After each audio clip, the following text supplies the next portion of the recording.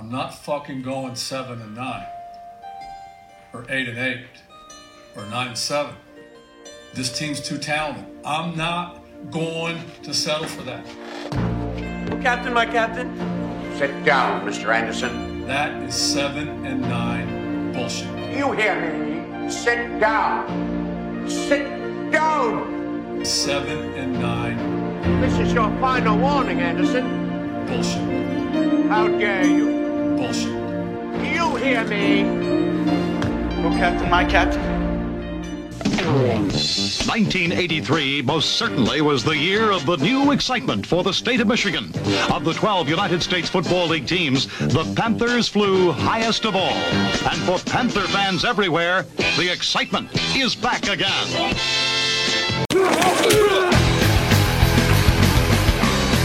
I am Ryan. I am a lifelong Michigan Panthers fan. Since a 10-year-old, rooting on the 1983 inaugural USFL champion Michigan Panthers, continuing to this day with the resurrection of my favorite franchise, football franchise. You, Pete, over there was never interested in the USFL, but I'm dragging him into this process as I will be talking about the Michigan Panthers every week in some form or fashion. Pete, in previous episodes, has chosen to go with the Pittsburgh Maulers as his team of choice, which I think is perfect. As I have declared, the Maulers will be our arch nemesis, our arch rival, as we are the two most popular teams on social media. So I think it was a natural rivalry. It's also the shortest distance between two franchise. The Michigan and Pittsburgh is shorter than any other franchise. So thought that made sense. You independently came to that decision on your own, and I appreciate that. But the biggest news that I've been waiting for, and definitely the biggest news for the Panthers, maybe even the biggest news for the USFL. I think it's the biggest news for the USFL so far. Since it has relaunched, is we finally have a fucking coach, and they knocked it out of the ballpark with Jeff Fisher. Not going 7-9 bullshit, Jeff Fisher. I couldn't be happier with the choice. It was finally unbelievable. Last Thursday.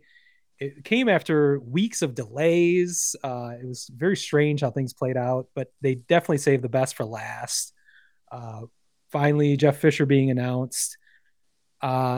He's probably the highest Q rating of any of the quarterbacks, the most any of the coaches announced, the most well-known across all of football.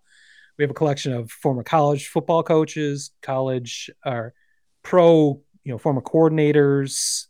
Got some college, I think a Canadian Football League coach, but Jeff Fisher is by far the biggest, most well-known name out there, and they happen to place him with my Michigan Panthers. So Fisher is the 11th. Has the 11th most wins in NFL coaching history, which is kind of hard to believe, mainly because he stuck around for 22 years between the Tennessee Titans and the St. Louis Rams. He has a final record of 178 wins, 171 losses, and 1 tie. So the joke doesn't quite apply where the famous meme is, I'm not going 7-9. I'm not going 8-8. Not even going 9-7. We're not putting up with that bullshit. That's one of his famous quotes from Hard Knocks that got out with his time with the St. Louis Rams. So, I'm, like I said, I think it's super cool. I think you could tell in his later years with the Rams that the NFL game had passed him by. That's where those records were dipping to places where he didn't want them to go. He is a Super Bowl. He didn't win the Super Bowl, but he got to a Super Bowl with the Titans in 1999. Came a yard and a half away from, I think, tying that game and putting it into overtime. But so he is a well-accomplished coach. The main thing is and I've played off this. You might have seen the graphic rotating in the background as it pops up timely right now. He is the man, the myth, the mustache, and the mullet. And now the face of the Michigan Panthers franchise. And I couldn't be happier about it. I'm Go ahead. I'm just shocked, and here's why I'm shocked. I know you said maybe the NFL game had passed him by, but I guarantee if he said he was interested in coming back to the NFL with all these vacancies, like he could be coaching the NFL if he really wanted to coach in the NFL. The NFL is famous for retreads, so yes, yeah, I could totally see that. But he's not. He wants, and this is interesting, like, the NFL, they're the spotlight, but he is choosing to get back into coaching by going to the USFL. And I think that should be noted. It should really be noted that he's just like, you know what? I'm done. I'm just done with the NFL. Well, and he even in interviews lately says, he still has his falls open. Not that he'd be going to be coaching in the NFL necessarily, but obviously, but this feels kind of like a retirement job almost, where the USFL is only a couple months in the spring. He can do what he wants in the off season, in the long off seasons. Right. I think it kind of feels that way. I did mention that the NFL game passed him by, and I think that's pretty obvious by the end of his tenure in Los Angeles. Eventually, the LA Rams is where it finally ended. But that doesn't mean that the game of football has passed him by.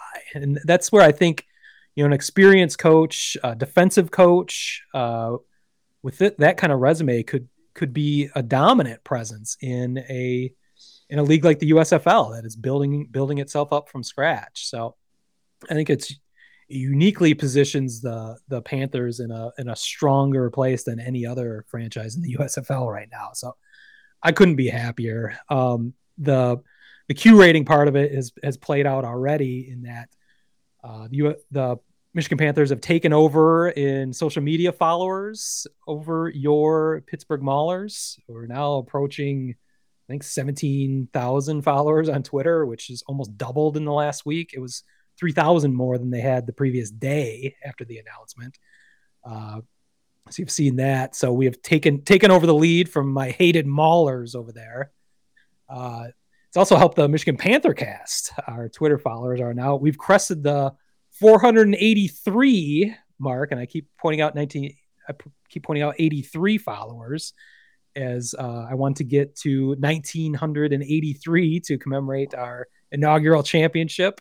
So we're 1,500 away from that as of this morning. Well, there you go. We may have picked up a few more this morning. You never know. You never know.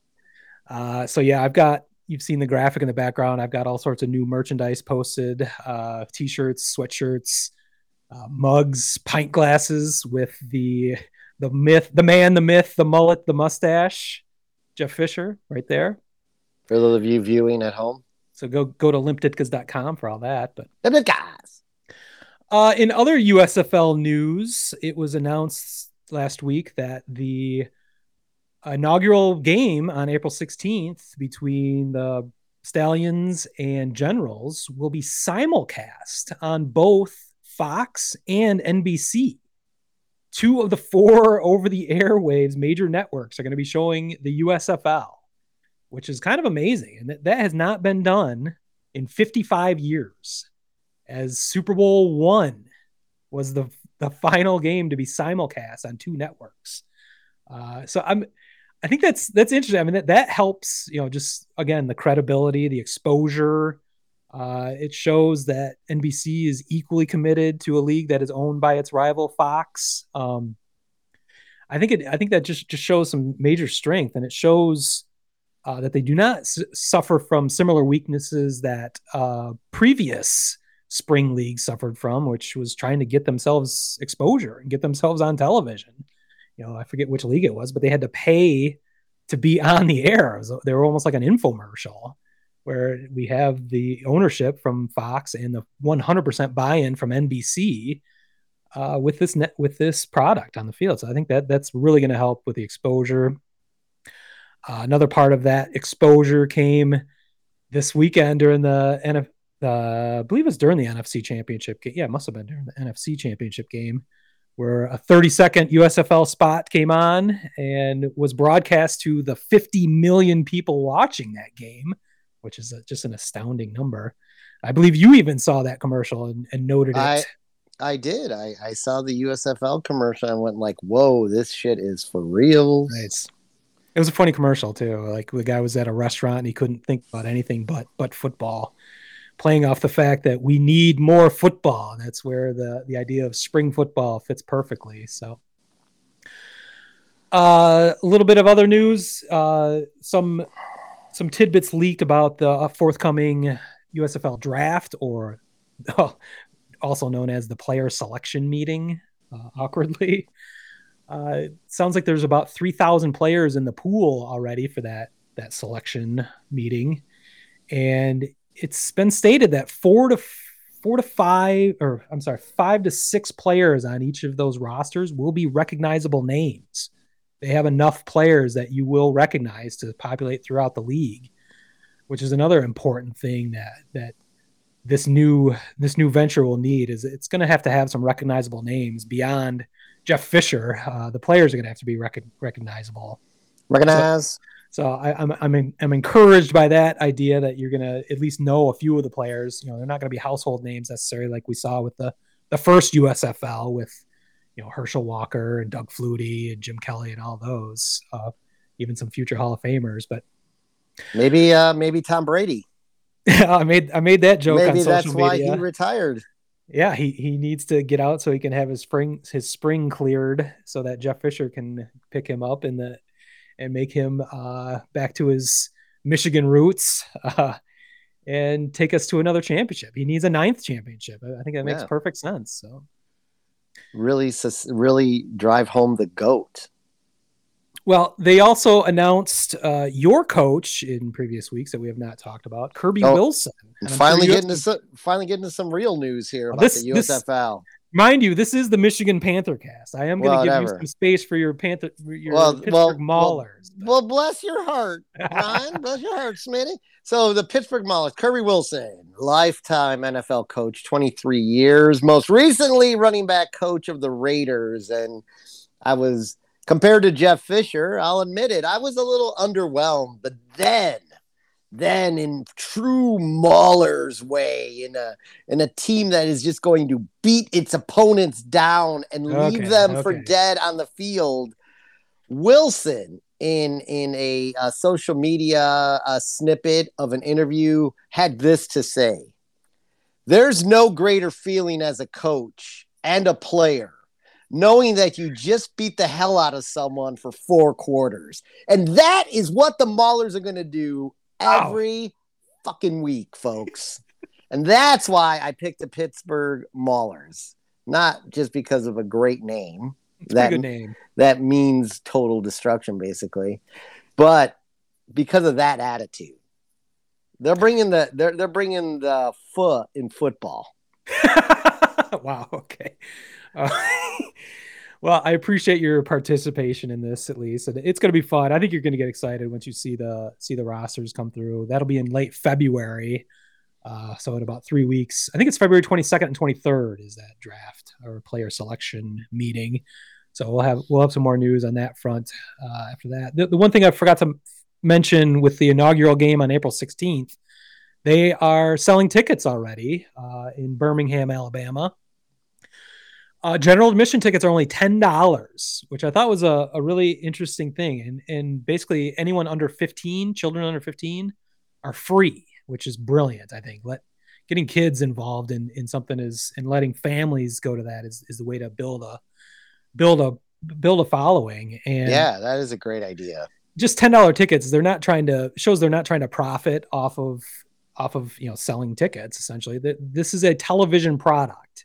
And that makes perfect sense, being owned by a television network.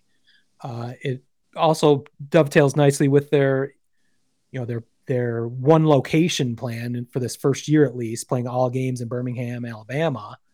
You're not going to get Michigan Panther fans necessarily to fly down to Birmingham for games. I'm going to be fired up for it, but I get to see it on my television every week on major network television. It's not going to be hard to find. So they're doing this right. I speculated earlier if they might let fans in for free just to make the stadium look full when they play these games. If you only have 5,000 people at these games, it might hurt the television product. And having full stands, which I think they have a potential to do if they're, essentially giving these tickets away, or for selling them for nominal amounts. I think that's what there you go. There you go.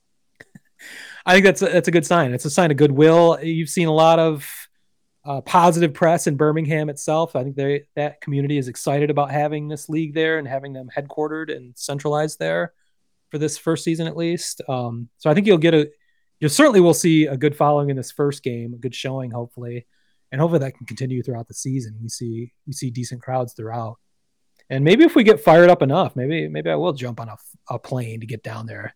I know I'm not sure Southwest necessarily flies to Birmingham, but I have flown to Birmingham, Alabama once in my life before. So it can happen. You never know. Maybe we'll have a Michigan Panther cast outing with a sidecar Pittsburgh Maulers. So Word Hole Media.